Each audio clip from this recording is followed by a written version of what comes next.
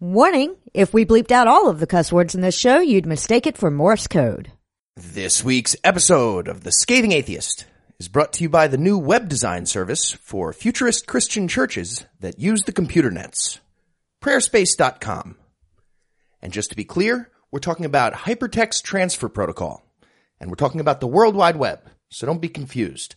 First type in http://www.prayerspace, all one word, type out prayerspace without the space, then type .com, but don't spell out dot. Prayerspace, the fastest way to email your church's worldwide website onto the dial-ups. And now, the Scathing Atheist. Son, what's wrong? You look surprised. We learned some weird new facts about evolution today. What was that? Well, a long time ago, we were hairy, smelly animals, but over time we evolved into humans. So what's the confusion? It was hard to believe, until now. Oh, what changed your mind? You. Dad, please put your shirt on. You look like Chewbacca. I assure you that we did, in fact, evolve from filthy monkey men.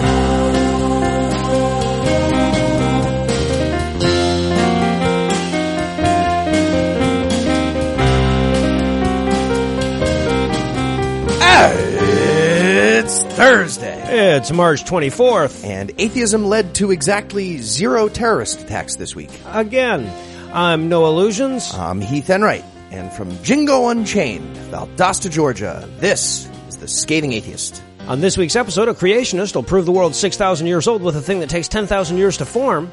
The NFL finds a tiny patch of moral high ground right next to Georgia. Georgia wasn't using it. And Eli will discover his destiny.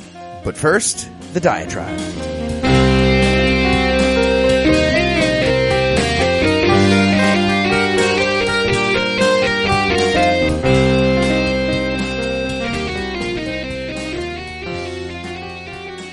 The question was, what is today's slavery? And I bet you can already guess what my answer was. A couple weeks ago, I'm having lunch with a couple of history geek friends of mine, and the conversation eventually fell on that. Now, this is probably a conversation you've had before, right? Like, when the people of the 25th century or whatever look back on us, what commonplace institution will they look back at the way we look at slavery now? You know, what aspects of our everyday life will they look back on and say, how the hell did people ever think it was okay to do that? And, you know, a few of the usual suspects get offered up. Meat eating, opposition to gay marriage, full contact sports was one of them. And then it's my turn, right? So I give them the best, you already know what I'm going to say, look, before I offer up religion. Now, the immediate reaction was a bunch of sighs and rolling eyes and expressions that said, damn it, you fanatic, can't you dislike something else for a minute? And this was followed by a series of objections so vacuous that I was starting to wonder if the waiter had drugged our salsa. My buddy John goes, are you trying to say that religion is as bad as slavery? Which is fucking insane coming from the guy whose answer was MMA. So I politely reminded him, that's not the question. You know, Howard, the lone theist at the table, demanded that I point to one single immoral thing about religion, but very quickly rescinded that challenge. And then Ian, the peacemaker, he says, well, one way or the other, I think it's a little utopian. Like it or not, religion will always be there. So I politely reminded him that slavery is still there too. Again, not the question. But he dug in. He says, unlike meat eating, opposition to marriage equality, and full contact sports, religion serves a fundamental human need. Now, I'm sure he was trying to make some other point, but it seemed to me that he was just pointing out that I had the best answer because slavery served the fundamental human need too. Several of them. And it's no coincidence that the abolishment of slavery started right after the Industrial Revolution and in the same country. You know, people no doubt recognize the immorality of slavery throughout history, but it wasn't until we found something that could replace the need for it that we actually got rid of it. We love to think about it like it was a triumph of uncompromising morality against this, you know, corrupt and entrenched institution. And certainly there was a lot of that, but the abolition of slavery was much more a response to market forces. You know, slavery didn't get any more immoral in the 19th century. It's just that the need for cheap human labor changed dramatically. In other words, the bulk of the opposition to slavery was formulated along the lines of, they're taking our jobs. And I think about that every time I hear people declare religion's infinitude, because I'm sure people said the same thing about slavery. It's always been there, it always will be. Look, even atheists tend to reinforce the claim with appeals to the fundamental human needs that religion serves without the slightest recognition that their own existence refutes that claim. I mean, sure, it serves all kinds of human needs, but obviously those same needs can be served by other things, or we couldn't exist. And in the same way that technology slowly eradicated our need for slavery, the 40 million humans who still live in slavery notwithstanding, it can and will do the same thing with our need for religion. And not in some far-off utopian dream either. It's been happening for centuries now. I mean, any of us could easily point to a dozen former functions of religion that are now better served by a secular alternative. And the idea that science is somehow going to stop doing that, or that there are going to be certain functions that will always be better served by religion, it seems to me that that's in more need of explanation than the assertion that science is just going to continue to do what it's been doing, answering questions and solving problems, and religion will continue to do what it's been doing. Nothing. Seems to me that science can't help but win that race, right? I mean, think about it. What's the biggest function of religion for most people? At least in the U.S., I just submit that it's their fear of mortality, right? Both their own mortality and the mortality of the people they love. And religion offers them a way out of that. You know, just set aside your reason in this instance, and you get to believe that you're going to visit grandma again when you die. Now, a cynical person might look at what I'm saying and say, yeah, okay, fine. If science ever gives us immortality, well, then maybe religion will disappear at that point. But that's giving religion way too much credit. Because religion doesn't actually give people immortality, it just promises it to them. And every religious person that ever cried at a funeral admitted to you just how shallow a respite that promise offered them. Hell, technology has already given us better immortality than religion, and I'd like to enter this diatribe as Exhibit A. You know, think about a kid born tomorrow, grows old, has kids, has grandkids, then she dies. Her son's missing her, so he pays some service, right, that digs through the internet archives and finds her old Facebook posts and her tweets and her YouTube videos, and it tells you what songs she favorited when she was a kid, and it's got recordings from the band that she played with in college and the blog that you never knew she started. That's real. That exists, and you don't have to wait until you die to get it. The point is, the need for heaven will always be inversely proportional to how good the real world is. And that's what makes the atheist mission so noble, by the way. We all know that the only way we can get there is to give people more control over their lives, to alleviate their suffering, to lessen scarcity, to advance knowledge, and by so doing, eradicate their need for God. And if you want to dampen that hope by placing it at some impossibly distant point on the chronological horizon, I simply remind you that you exist.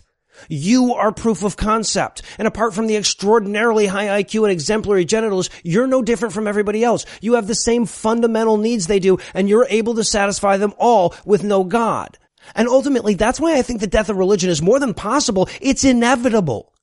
You know, all the things that you're using to serve those God needs and shit, those are only going to get better while religions stay the same. And meanwhile, religion's promises might get bigger, but that's just going to make their results seem all the more disappointing.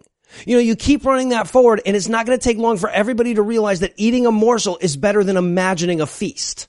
They're talking about your Jesus. We interrupt this broadcast to bring you a special news bulletin.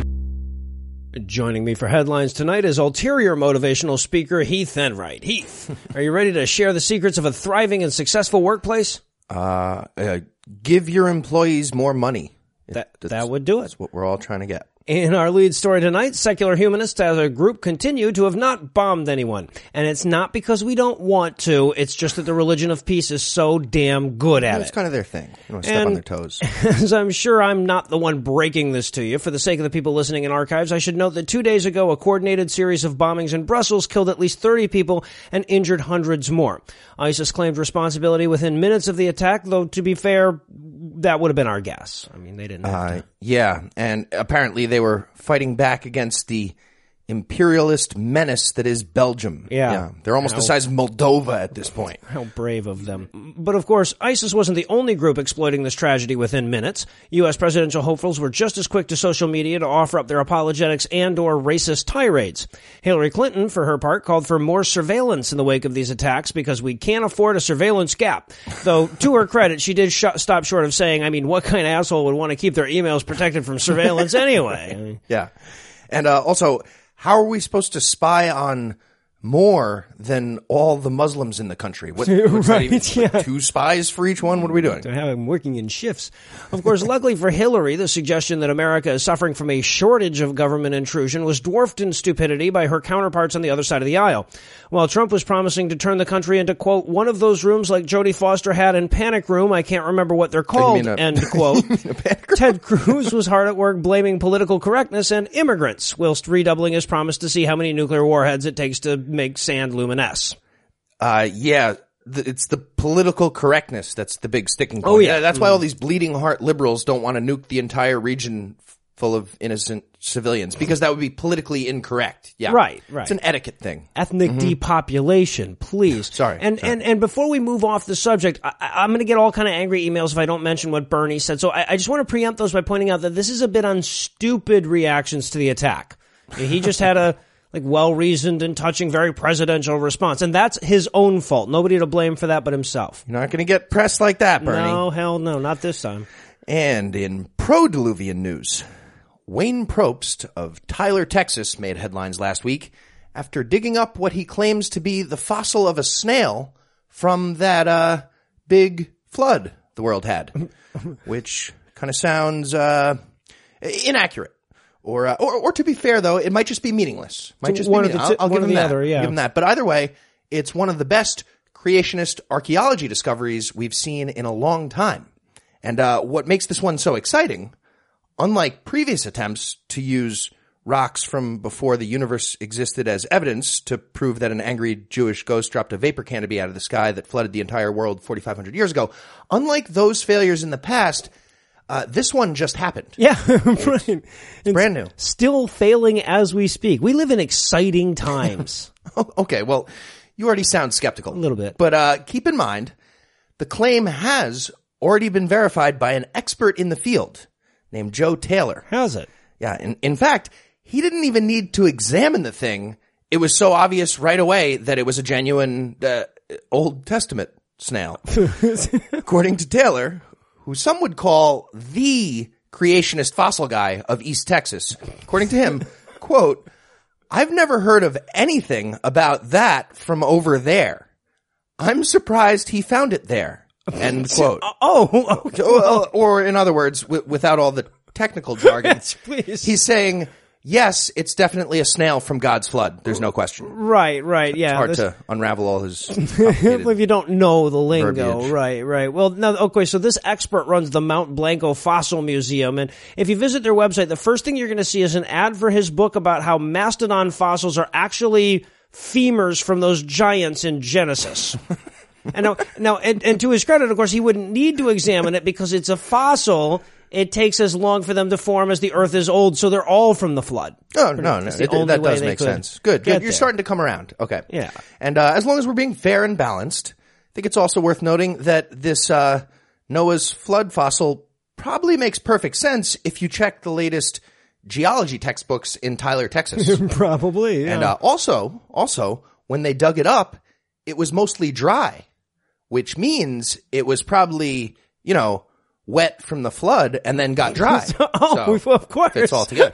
And also, the wet part was probably from the flood, from the wetness. Yes, exactly. And finally, perhaps most telling of all, the snail was circumcised. Oh! So, lots to think about. The foreskins don't usually get preserved. Yeah, You're exactly. not going to get from Holy Land to Texas. That's crazy.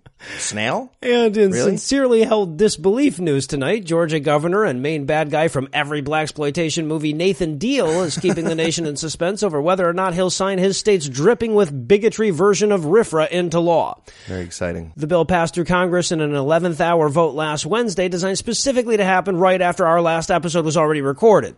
The governor now has until May 3rd to decide whether to sabotage his own state's economy just to placate despicable homophobes who don't want to share their diners with queers, and apparently this is a difficult decision. Yeah, tough call. Yeah. All right, so try to help him out. I'm gonna try to explain this as simply as possible for the governor. So Nate, buddy, you know how women pretty much never walk up to you in a diner and then smash their vagina onto your face? You know how that never happens? Pretty much never happens? Well, the gay men in the next booth are opting away from putting their dicks in your mouth for the exact same reasons. And trust me, you'll be fine. Yeah. So the bill mirrors similar efforts in Indiana and Arkansas, both in the bill's language and in the reaction from business leaders when it looked like it was going to pass. Corporations like Apple, Intel, PayPal, and Yelp have called on the governor to veto the bill. The Human Rights Campaign is calling on Hollywood to boycott the state if the bill is signed, and the NFL has made it clear that signing the bill might cost the city of Atlanta its chance to host an upcoming Super Bowl. And still, apparently, this is a difficult decision. Also, it's cruel and disgusting and reinforces the most bigoted state thing you guys have been justifiably saddled with ever since you were a colony. And still, this is a difficult decision. And in scrolling on Shabbos news tonight, as part of an investigation into fraudulent use of education subsidies, the FBI raided about 24 ultra-Orthodox Jewish private yeshivas in Ramapo, New York last week. Apparently, these schools have been receiving millions of dollars in federal funding through a program called E-Rate, which is meant to pay for improvements in technology resources for students. But considering the community we're talking about thinks the internet is evil, it became pretty obvious that the receipts for data service and wireless routers were probably bullshit. Right. Yeah, I mean, when the Amish guy lists his profession as Uber driver, I think you're allowed to just pre-convict. Yeah, so this must have been fun, though, for these FBI agents. They walk into these schools. All right, Rabbi, it says here that you guys spent $3 million in federal grants on information technology. So I'm going to start you with an easy one, real easy one. Name any 3 computer words and you're off the hook. Any 3 words about computers, electricity, anything like broadband with gigameg. Too slow. I'm going to need you to show me this alleged computer lab you guys built with the money. They open a door. It's just an empty boiler room with like cups and strings tied to each other. Right. Bunch of 2-sided dreidels hanging out. Okay, you're all going to jail. What? These dreidels are wireless. They're wireless dreidels and an earroof that's like a broadband. It's a band that's broad. And finally tonight, in Trolling Down the River news, the Tri-State Free Thinkers, a group representing non-believers in Ohio, Indiana, and Kentucky, has started a fundraising campaign to remind people headed to Ken Ham's Ark Park what they're really in store for. This is fantastic. If the campaign is successful, the group will rent billboards on highways leading to the park depicting a giant picture of the Ark with a few drowning people below it next to the words, Genocide and Incest Park. Celebrating 2,000 years of myths. Which is exactly what happened in that story. These guys. I still don't understand why Christians like to draw attention to the Noah story. It's great. Right? Like, here's what happens, just to be clear. Giant flood, global genocide, and then, best case scenario, farmer fucks his daughter on a boat amidst a giant orgy of livestock. Right. Best case scenario. And just because I have that bookmarked on YouPorn doesn't mean I approve of it. Now, apparently the billboard will cost them about $2,000 per billboard per month, but just to sweeten the pot, they've added a phenomenally awesome incentive. If you donate $500 or more, they're going to actually use your picture as one of the doomed heathens drowning below Noah and his nautical petting zoo. And if that's not enough, by the way, they also promised that if they raise over $150 million, they'll build an actual genocide and incest park. Yet another reason for Eli to get that crazy billionaire money, right? And also the reason we're going to go ahead and put 30 seconds on the clock. Oh, obviously. Ideas for the genocide and or incest-themed theme park. Go. All right. Well, if I'm not mistaken, Dollywood is already incest-themed. So, I mean, I feel like we could just add a tunnel of Oedipal love and we're all set. Yeah. It's kind of like a trailer-themed park. Dollywood. Yeah, right. Okay. Nice work on the incest. I'm going to start with genocide. What about Joseph Coney Island? Oh, nice. Or what about the Washington Redskins? Yeah, right. Dan Snyder and his entire business. All right. I'm going back for more incest. How about Six Fingers over Texas? on the one hand. Polydactyland. Nice. Okay, this one's for Ken Ham. The Ark Encounter. If dinosaurs weren't gay on the boat, then why aren't there still dinosaurs? That sounds like Ken Ham, yeah. Okay, well, I feel like you can only do incest so many times before you get diminishing returns, so... I don't know, 18 kids and counting, right? Yeah, but the kids just keep getting crappier, so I'm gonna move on to genocide. I'm gonna go with, Nanking's Dominion. All right, what about, South Disney World Riyadh, the Tragic Kingdom? They're genociding people, right? Probably. I think so. Are they genociding people? You know what? They need a good genocidal mascot, somebody to really inspire them. And I'm thinking, good idea. Mickey Mao Zedong would be perfect for the job. All right. What about? I'm sorry. Are you imagining Mao with the ears as well? How could you not? Crazy, scary poster of him behind it. Yeah. All right. What about Neverland Ranch? You must be this white to enter the park. There's some genocide or incest in there somewhere, right? So something. Wait. Bring your brother. We'll go for incest. LaToya was there. Well, at the very least, we'll give him incest on that. How about Rwanderland? You could build it right where Tootsie World used to be. Right? Yeah, with the Tootsie roller coaster, right? Yeah, exactly. All right, and keeping in mind that there were puppies on the Ark too. Think about it. What about the Bark Encounter theme park, the yappiest place on earth? And now that it's too late to wrap up the headlines before it's too late, we'll wrap up the headlines. It was consensual in that reference. Heath, thanks as always. Can Jam. And when we come back, Muhammad will bitch about Jews some more.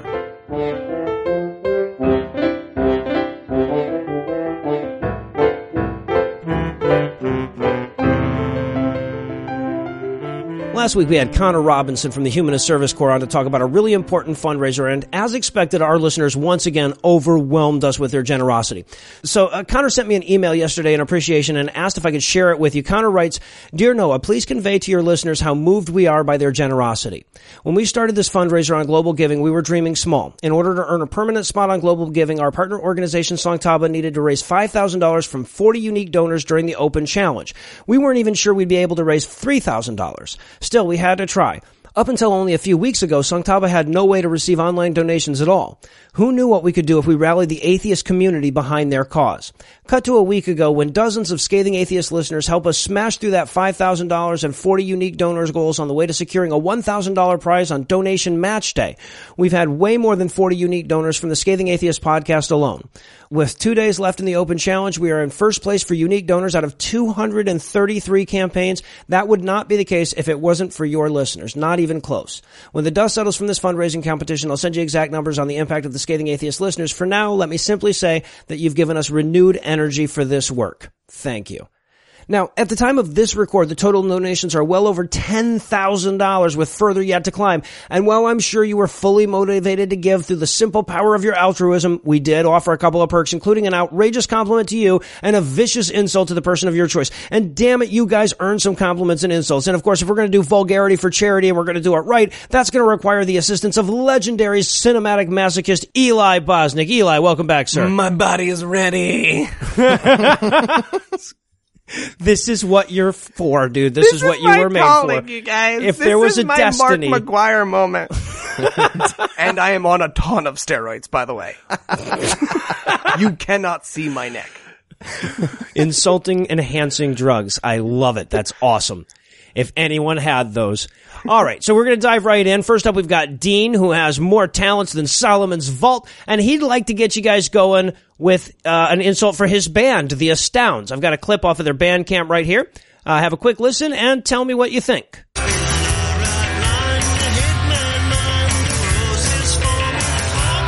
I think Weezer finally met Yoko Ono, and that's awesome. Sounds like Rivers Cuomo dying of gunshot wounds outside of the Dakota building while he sings. Oh my god, you guys sound like the Libertines, but without the decency to overdose on heroin. Yeah. This is the musical equivalent of that novel you've been working on. Great job.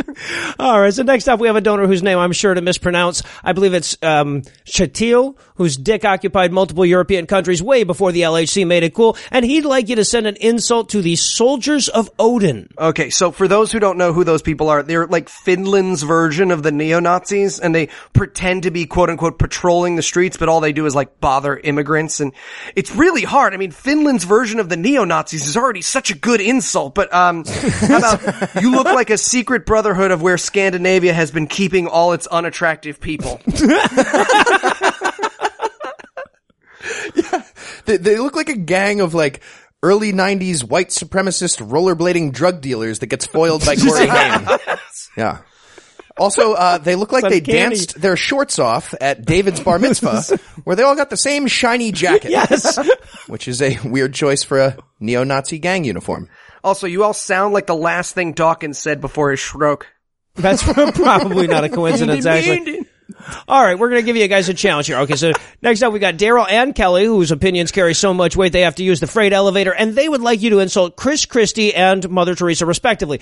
But I'm going to give you guys a 2-for challenge. Can you cast aspersions on both of those targets with a single insult? Ooh, okay, both at once. All right. I imagine Chris Christie and Mother not at the same time. Yeah, same time. Not in unison, though. You go first. No. You go first. Okay. I imagine the Filipino boy Chris Christie has hired to describe his penis to him probably just describes Mother Teresa to him instead.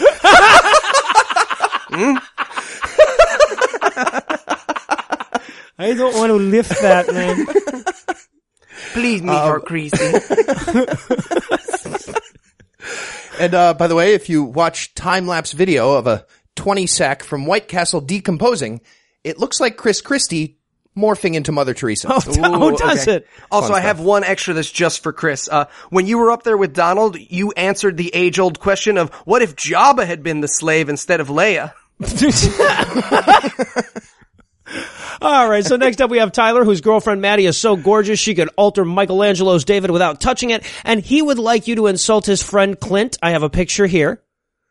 Okay, Clint looks like he's disappointed about losing that audition for brawny paper towels. He does. Yeah. Also, kind of looks like he just got beat up by AC Slater. And in this picture, yeah. Yeah, you look like you founded the Young Republicans Club at your high school to get chicks. You look like the Donald Trump third son who got all the extra chromosomes. And that's a lot of extra chromosomes.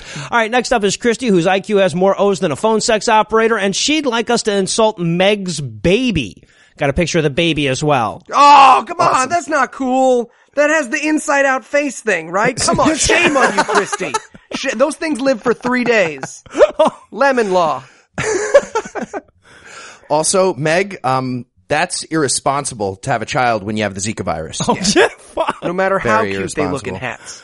Yeah, clearly Christy's baby is at least 1,000,000 times better. Next up is Grant, whose balls are so big that he has to pull into the way stations even if he's driving a smart car, and he would like us to insult Phil Duck Dynasty Robertson.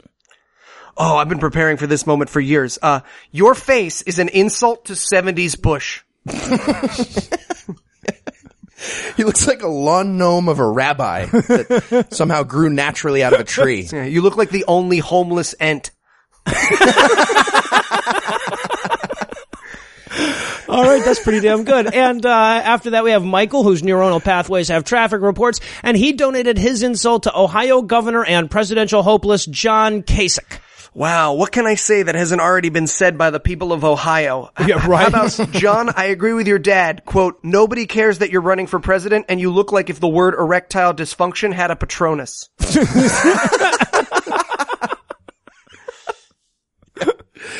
John Kasich looks like Bob Costas lived right outside of Chernobyl. It's a plausible origin story. Next up we have Paul, who's so cool and fruity even his towel has a towel, and he'd like a long overdue insult for Hitchhiker Guide's infinitely prolonged roast master, Bowerick Wowbagger. He's a jerk, a complete asshole. Yeah, a no good Dumbo nothing.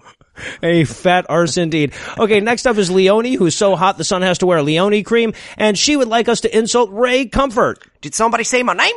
Oh, holy shit, a special guest appearance. Ray, how are you, sir? Oh, God, he smells like a dirty car. Pretty fantastic. You know, there's no atheist charities. Well, no, Ray, there are. That is literally what this is. We're thanking a bunch of atheists who helped raise over $10,000 for women accused of witchcraft through an atheist charity. No, you didn't. Yeah, we did. Look, see the website? It's right here. We did. Yeah. Well, how do you know they're not really witches? Dude, there's no such thing as a witch. Of course there's witches. I got this book right here. Talks all about them.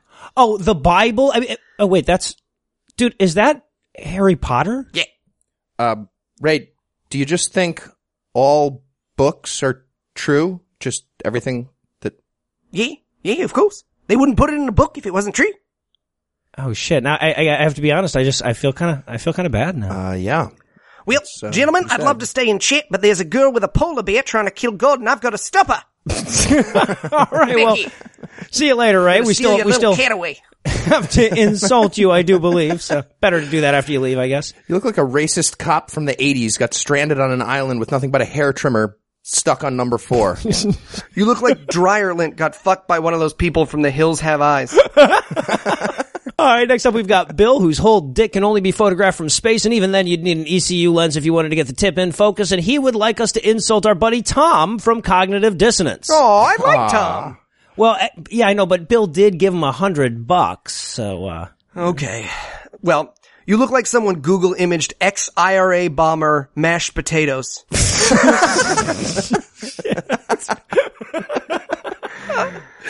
Tom looks like you have to jump on his head 3 times to get past him in Donkey Kong Country. Also, I don't want Cecil to feel left out. Right. So you look like you got fired from a Greek restaurant for inappropriate contact with the cheese. We're gonna arrest you, Cecil. We're gonna arrest you. You can take your uniform and go, or we can call the cops. You can't Cecil, take the cheese. The cheese stays, man. We're gonna just cut around that part.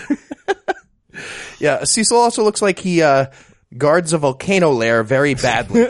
Incompetently guarding a volcano lair. Hey, see, we can have podcast drama too, damn it. Okay, next up I've got another twofer, and this one should be extra hard because both involve groups of people. So this is for Melissa and Matthew, whose IQs have more digits than a Hindu goddess, and they would like you to insult the religious assholes trying to take over our hospitals and healthcare systems, and Palos Hills Christian Assembly. Go. Ooh, okay. How about, since they seem to be the same people, your website is worse than Nambla's, and you all look like the movie Gremlins had been about not feeding the Mogwai pasta after midnight and before midnight. You're all fat. You're fat. I see. Oh, are we still doing cognitive dissonance? All right. Tom and Cecil look like Bebop and Rocksteady at the Ninja Turtles ice capades. All right. How about evil Dr. Mike, whose cock gives the volcano his hideout is in Ejecta Envy, and he'd like you to insult the Prime Minister of Australia, Malcolm Turnbull. Okay. Well, he looks like he hired Cecil from Cognitive Dissonance to guard his volcano lair badly. Yeah. Like somebody Jack Reacher would headbutt near the end. Right, yes. You look exactly. like Christoph Waltz lost a bet to tie-dye his teeth yellow. Oh, seriously, right. man, just Crest, get those strips twice a day. You look like you paid someone to pee in your mouth just now, but all the time. You know what? I bet there's a lot of Australians that would just volunteer for that duty. So while that image remains in your mind forever, we also have Ben, whose erections routinely last more than 4 doctors, and he's got another politician for us, Jeremy Hunt from the UK. Oh, okay. You look like alternate universe Doctor Who. Like, if instead of the doctor, you were the child molester. Like, Gallifrey's last remaining child molester, traveling through space and time to rim a 9-year-old.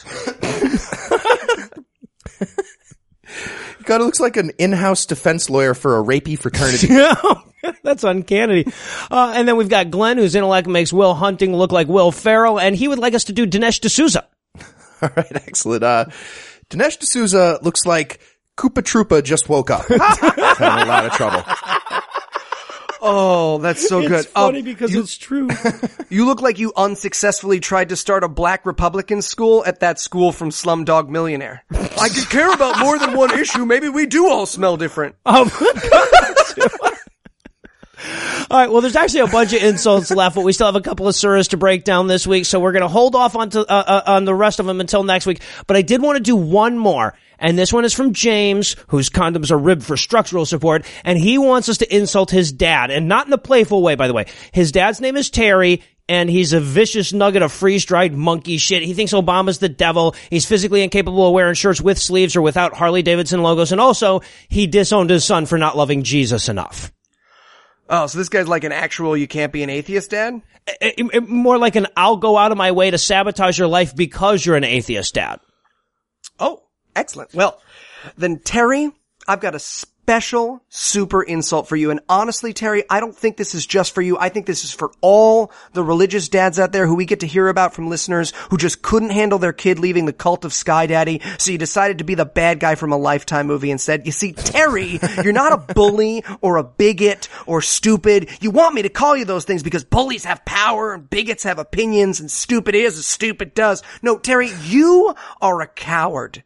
And the best possible insult I could give you and every other shitty parent out there that couldn't stand having a child with the ability to reason is to tell you that you missed out on having a son like James. A son who listens to someone he's never met online, asks for help, and reaches into his pocket to give people he's never met and never will, because you've got a son who reaches across the world to help women in need, and if it were a couple hundred years ago, you'd be the guy holding the torch.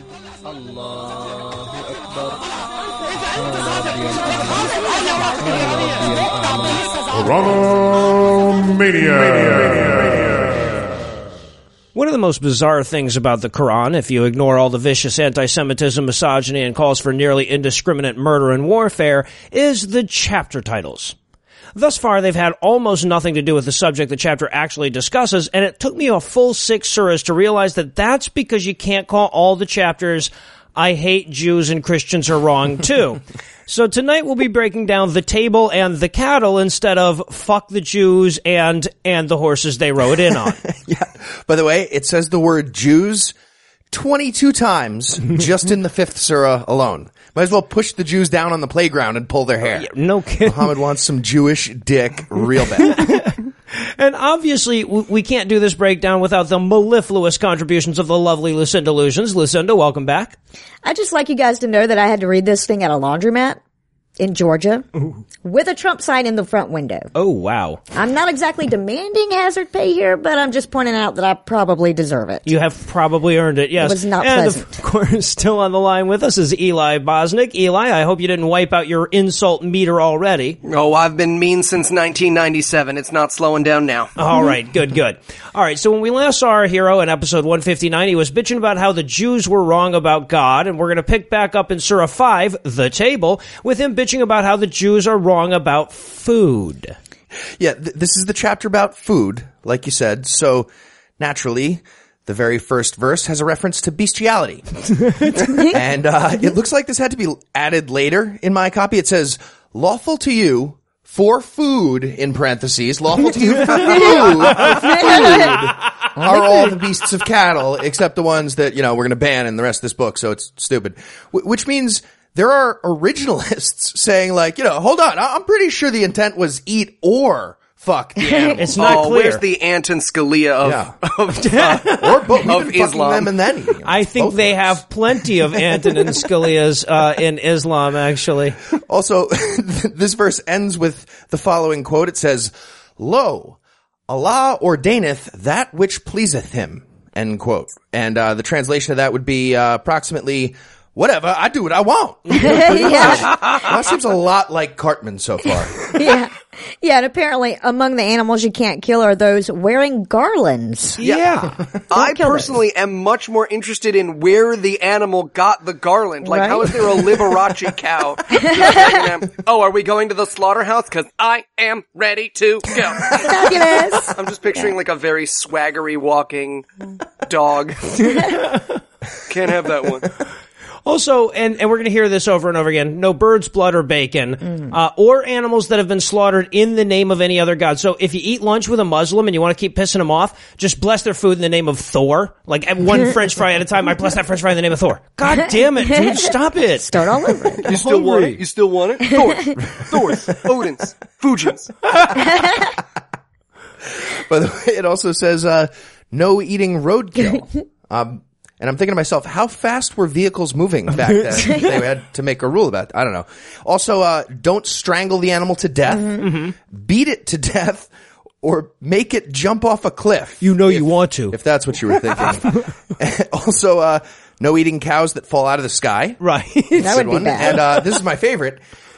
You can't eat an animal that got killed by another animal, but you can steal a partially eaten live animal from its predator, if it's like almost dead, like not quite dead yet. Oh, I see. So like if a dingo eats half a baby alive, you can still eat the rest as long as you kill the kid yourself. Without strangling him. Right, you can't strangle. My version says, quote, as long as you deliver the fatal blow, end quote. So if there weren't already enough reasons to hate Muslim God, he's in favor of kill stealing. Come on. That's just rude. 3 League of Legends nerds are like, Yeah, apparently the rules about animals were made by the knights who say knee. Right. Quran, yeah. Bring us an animal corpse, but not roadkill.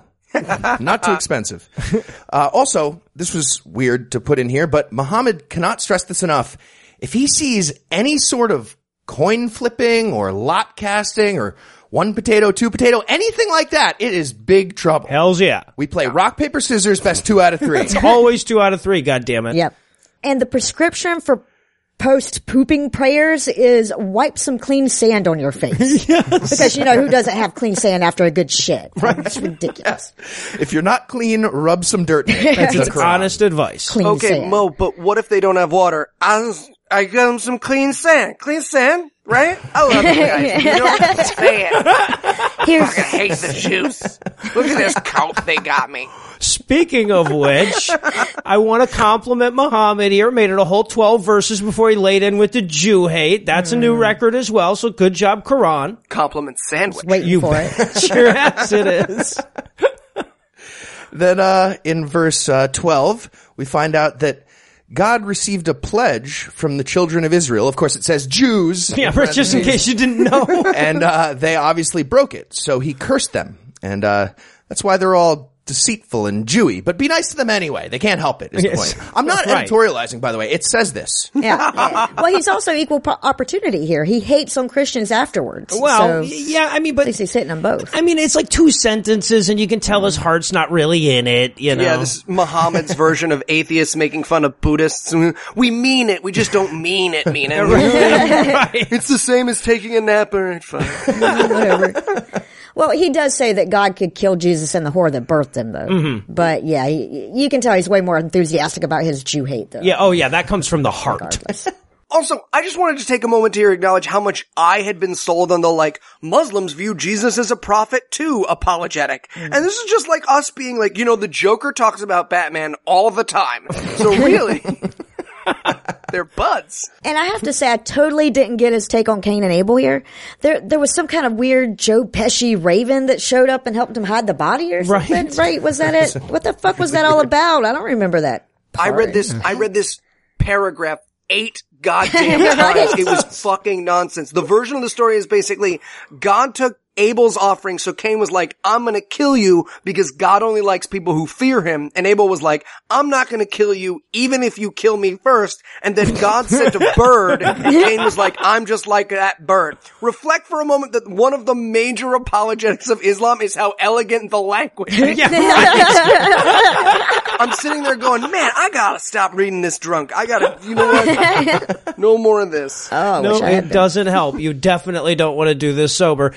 Then we get the clearest example of Muhammad's bipolar disorder so far. So immediately after telling everybody how God hates murder, and if you kill somebody, you kill all of mankind. See, I thought he got that from my Twitter feed this morning. I'm not saying that he didn't. Anyway, but right after that, he launches into this tirade, quote, those that make war against God and his messenger and spread disorder in the land shall be put to death or crucified or have their hands and feet cut off on alternate sides or be banished from the country. End quote. I don't know if you get a choice of those. Yeah, also, credit to John Meadows Rodwell. In my translation, it says, he who slayeth anyone, unless it be a person guilty of manslaughter or of spreading disorder in the land, shall be as though he has slain all mankind. So, okay. Thou shalt not kill unless it's Matthew Broderick or Trump. He hit a kid with his car. You can Google that.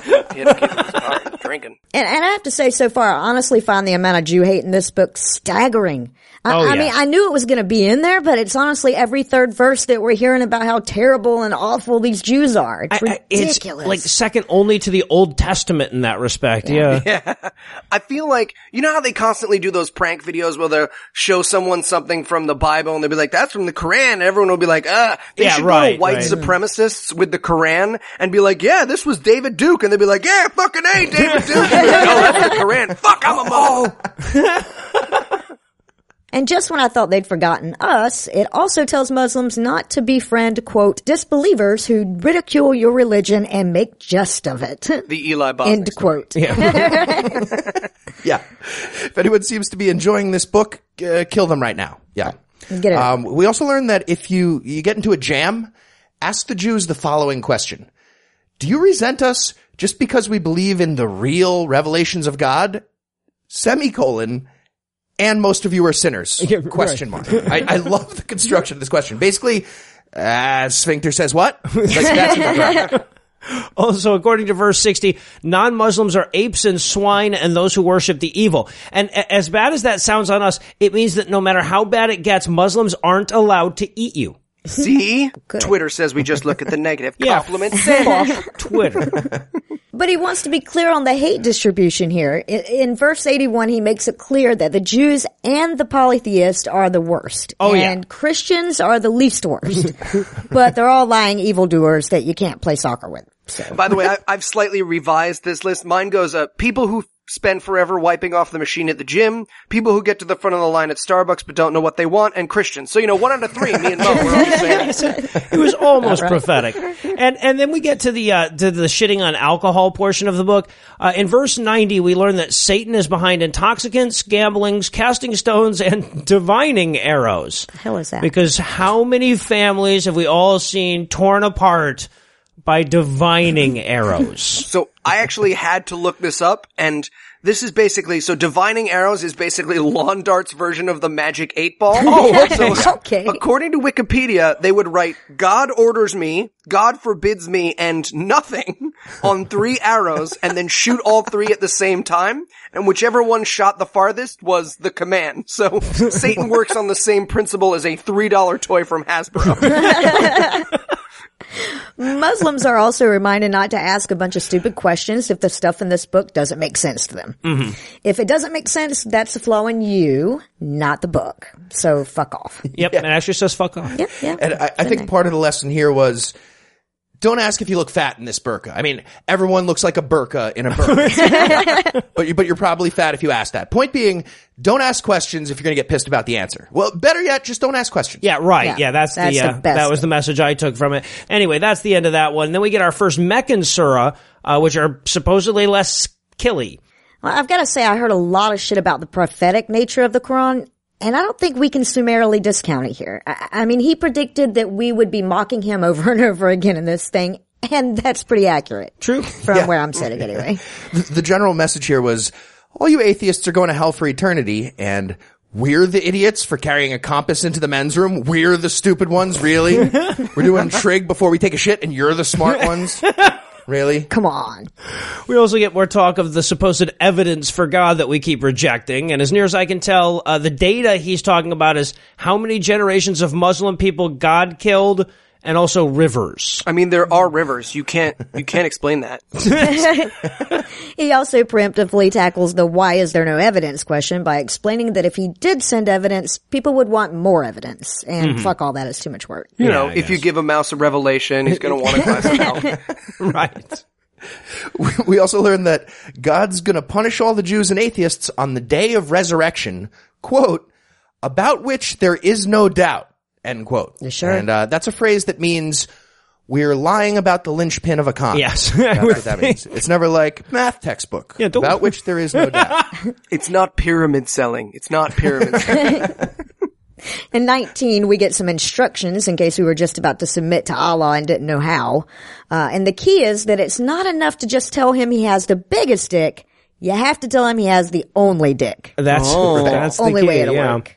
And we keep getting assigned these horrible arguments that don't work. It's full of these scripted exchanges that Muslims are going to have with heathens. And it's always like, okay, atheists are in check, so they have to say dumb thing B too. And then you do the whole book feels like a fight with your girlfriend, and you're an asshole when you don't use the same lines you were using in her head when she worked out the whole fight ahead of time. Right. Yeah, this book is the religious version of Think Like a Man. Okay, more religious version. More religious, slightly more yes. religious version of Think. This is crazy. This is like a choose your own adventure novel for an argument with Jews. My finger was on the page. And here's some irresponsible shit to tell people. In verse 32, it's talking about how this life is just the preface and stuff. And it actually says the life of this world is but a sport and a pastime. Yeah. Gee, I wonder why he would want people to think that dying was not a big deal. Yeah, Right. 5 surahs, and this is our third reminder that dying isn't so bad. This is the pushing on the back of someone's head of suicide bombing. Right. I get it, man. I get what you... give me a second. I need water. I want to die thirsty. And also, just in case anyone's curious, Allah knows about all the leaves and all the dirt. Oh, good. And it doesn't matter if you're talking about wet or dry. He specifies It's not that, like, yes. wow, he knows about all the dry leaves. No. Any moisture level of leaves and dirt, and this guy knows about it. I'm in. Wow. And over again, he offers up another great way to convince the stubborn non-believer, but it's shit like, hey, you know, God could turn your testicles inside out anytime he wants to, but he hasn't. So if there's no God, how do you explain your testicles not being turned inside out? Yeah, I don't explain that. Checkmate, I do believe. I believe that's referred to as the two for flinching theological principle. Right. His manual is a little more pushy than The Game by Neil Strauss. Also, it says in verse 68, and if you're ever talking to somebody and they start pointing out glaring contradictions in this book, go somewhere else until they start talking about something else. Oh, yeah. Uh-huh. Not because we're afraid you'll realize this book is full of shit, of course, but because, you know, Satan. Yeah, well, obviously. How terrible does it speak for this book that when I read this, I thought to myself, man, wouldn't that be nice if they just walked away? Right? Someone said their shit wasn't true. If there was just a plague of people walking away from Danish cartoonists. Yeah, right. And then God's listing all the cool shit he made, like the sun and the moon and stuff like that. And he says, "It is I who set up for you the stars that you might be guided by them in the midst of the darkness of land and sea." And I have a couple issues with this. First of all, you also made the clouds, so fuck you. But second, and more importantly, like baby turtles have little compasses in their heads. You could have given us those. It seems so much more efficient than creating a whole galaxy just so that we know which way is north. If you think I'm not picturing a literal compass inside the skull of each and every turtle, you don't know me at all. That's Me how too. it works, yeah. Little metal. It's adorable. Yeah, and either way, why not put the magic black box thing on the North Pole? That's just a dick move. Right? Don't make me do math. I loved verse 100 too, where Muhammad gets all pissed about people worshiping ghosts for the stupidest reasons. He's all like, guys, I get it. Ghosts exist. But, who made the ghost, eh? Right. Huh? Right. And of course that leads us back into how wrong the Christians are because, you know, how can God have a son if he doesn't have a girlfriend? Never thought of that, did you stupid Christians? Yeah. I think we can all agree that the virgin birth thing is ridiculous. Right. Somebody passed me the salt. I chopped my hands off. Totally deserved it. The whole part of this whole part of the Quran is like when people add you to an atheist Facebook group without asking, and then the pinned post, if God is real, how many fingers am I holding up? Like, no, Right? we agree on the conclusion, but not the journey. Did anybody else think this one was weird? In 133 it says, if Allah wills, he can take you away and replace you by anyone he pleases. Yeah, what? Is that like a pod people thing? Like insert something? I don't, like Allah's the bad guy from World's End or something? I don't know. I'm Steve, I'm the new Dan. Got reassigned. Used to be Tim. Yeah, we also get some foundations of communism. Wasn't expecting that. It says, from each, according to his abilities. That's it. To each, nothing. Like, it doesn't matter, so you get nothing. So they're about halfway there. Yeah, Muhammad's version, yeah. Also, paganism makes you murder your babies. Right, and this is so fucked up because it says, like, of course, if God didn't want them to murder their babies, he'd stop them and he hasn't, so let them baby murder. It actually fucking says that. I genuinely stopped reading and Googled 3 different versions of this sentence because at this point I thought John Meadows Rodwell was just fucking with me. Right. Side note, this was the 9th time in this reading that I've thought to myself, what if John Meadows Rodwell just translated this super sarcastically? Just sitting there, he's like, oh, and you know what then God said? God was like, don't eat a monkey covered in blood. I don't believe that. First guy in America who spoke Arabic. There's so much weird, though, unrelated shit that gets shoved together in uncomfortable sentences here and there throughout this thing. Like in 142, where Muhammad basically says, eat beef and don't follow Satan. Yeah, what? I mean, what does the one have to do with the other? Yeah. Okay, but then in the next verse, it becomes a little more clear. We learn that only men can eat a goat with a dick, and also 2 + 2 is 8. So it all starts to connect again, you know what I'm saying? But he literally presents it as an SAT question. He's like, if I have 2 boy cows and Jane has 2 girl cows, which will burn you in hell forever? Fuck, see? Skip it. You don't lose points as much. Yeah, basically, the bulk of this surah is dedicated to ancient local food customs and dietary restrictions that pervaded the whole region at the time of the writing. So I guess a lot of the tribes would have rules that say, like, only men can eat male goats and only females can eat female goats and dumb shit like that. So a bunch of this chapter is just dedicated to Muhammad saying over and over again, no birds, no blood, no bacon, guys. That's it, in like 500 different ways. What kind of H.P. Lovecraft hellscape were kitchens when Muhammad was writing? Just birds dressed up like Liberace next to gay monkeys covered in blood, and Muhammad's like, none of this. This whole, well, fine, I'm just gonna make spaghetti and meatballs then. Like, come on, gay monkey. Just a disappointed monkey in a boa. That's what I was picturing. Good call. But it wouldn't be the Quran, apparently, if this wasn't also sprinkled with brainless apologetics. Like in 148 where it says, and if anybody thinks you're lying about what God does and doesn't want, just ask them to prove it. Oh, shit. Yeah, I mean, I was just about to ask, then why are there still Jews? Since I can't prove that Allah didn't want the Jews, I really have no argument. So, good verse. Is your mother a Jew? Is your grandmother look like a Jew? And then we get one of my favorite verses so far. Surah 6, verse 159. Have nothing to do with those who have split up their religion into sects. Yeah, right, yes. So apparently Muslims aren't even allowed to be friends with Muslims. And amazingly short-sighted of old Mo there, I think. Well, to be fair, with instructions this clear and beautifully written, he'd have no way of knowing that people would eventually get confused over who got to fuck his wife when he died or whatever they fight about. And by the way, the Saudi Arabian version tried to patch this up.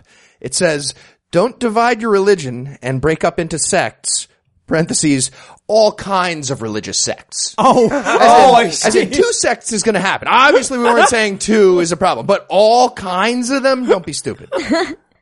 And then we get a couple of quick hell threats, and we draw that one to a close. Yeah. So, maybe it's a little early to say this after our first real Meccan verse, but I feel like the whole Median versus Meccan thing is like the difference between listening to Ted Cruz and listening to his dad. Yeah, I mean, there was no murder of the Jews shit in that last one, but it's not like it was good. Right. Yeah, the whole book, so far anyway, seems like God's second wife saying mean shit about God's first wife. Right. In parentheses, the Jews. Yeah. Just yelling at each other on Jerry Springer. Maybe if the Jews learned how to suck a God's dick properly, they still have a man. Oh, ding, ding, ding. Ah! Jerry. Muhammad. So that's all the Quran we're doing for the month of March. We'll be back with more Quranomaniacs on episode 165, and that's when we're going to be doing surahs 7 and 8, which is our last reading that's only 2 surahs long, sorry. Until then, I'll be reading something better, like heartbroken 14-year-old girl poems or, any other written thing. Anything else.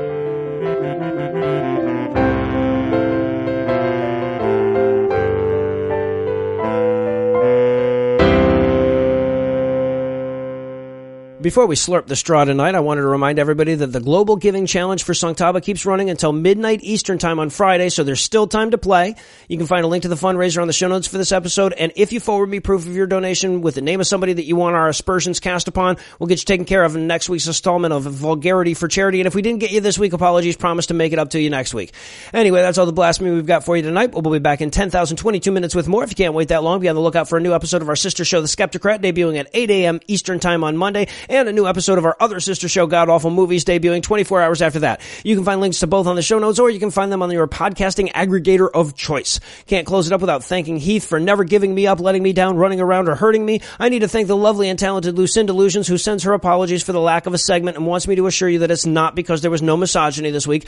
Obviously, I need to thank Eli for responding to, dude, I don't know, are you sure you can come up with insults for all these people with, I've been waiting for somebody to ask me that my whole life. Also want to thank Chewy and Ben, Kiba and Ben for providing this week's Farnsworth quote. But most of all, of course, I need to thank this week's most significant citizens, James, Peter, Glenn, Thomas, David, Little Loey, Tracy, Elizabeth, Teresa, Allie, AK, Mary, Cy, Victoria, Sandra, Matt, William, Mario, Kyle, and Jason. James, Peter, Glenn, Thomas, and David, whose ejaculations promised to stop fucking with the gravitational wave data. Little Loey, Tracy, Elizabeth, Teresa, and Allie, whose nunchuck skills make the National Guard superfluous. AK, Mary, Cy, Victoria, and Sandra, who are so sexy the MPAA has approved them for mature audiences only, and Matt, William, Mario, Kyle, and Jason, who can only use a glory hole if it has an event horizon. Together, these 20 trendy, friendly gentry contently sent me pennies aplenty this week, either by making a per-episode donation at patreon.com/ScathingAtheist, whereby they earned early access to an extended edition of every episode, or through a one-time donation by clicking on the donate button on the right side of our homepage at ScathingAtheist.com. And if you'd like to help, but you're spending your money on accused witches or a genocide theme park instead, good on you. You can also help us a ton by leaving us a 5-star review on iTunes, liking us on Facebook, following us on Twitter, and chanting our names into a mirror 3 times. If you have questions, comments, or death threats, you'll find all the contact info on the contact page at ScathingAtheist.com. All the music used in this episode was written and performed by yours truly, and yes, I did have my permission.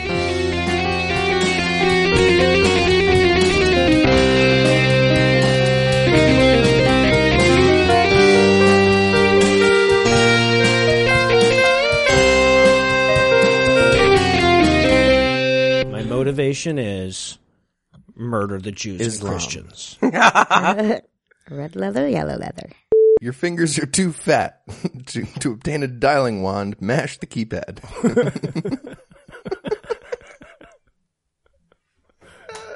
Where's that from? It's from The Simpsons. Get the phone to work. His fingers are too fat. They're pressing like 7 buttons at a time. Your fingers are too fat to obtain a dialing wand. Mash the keypad.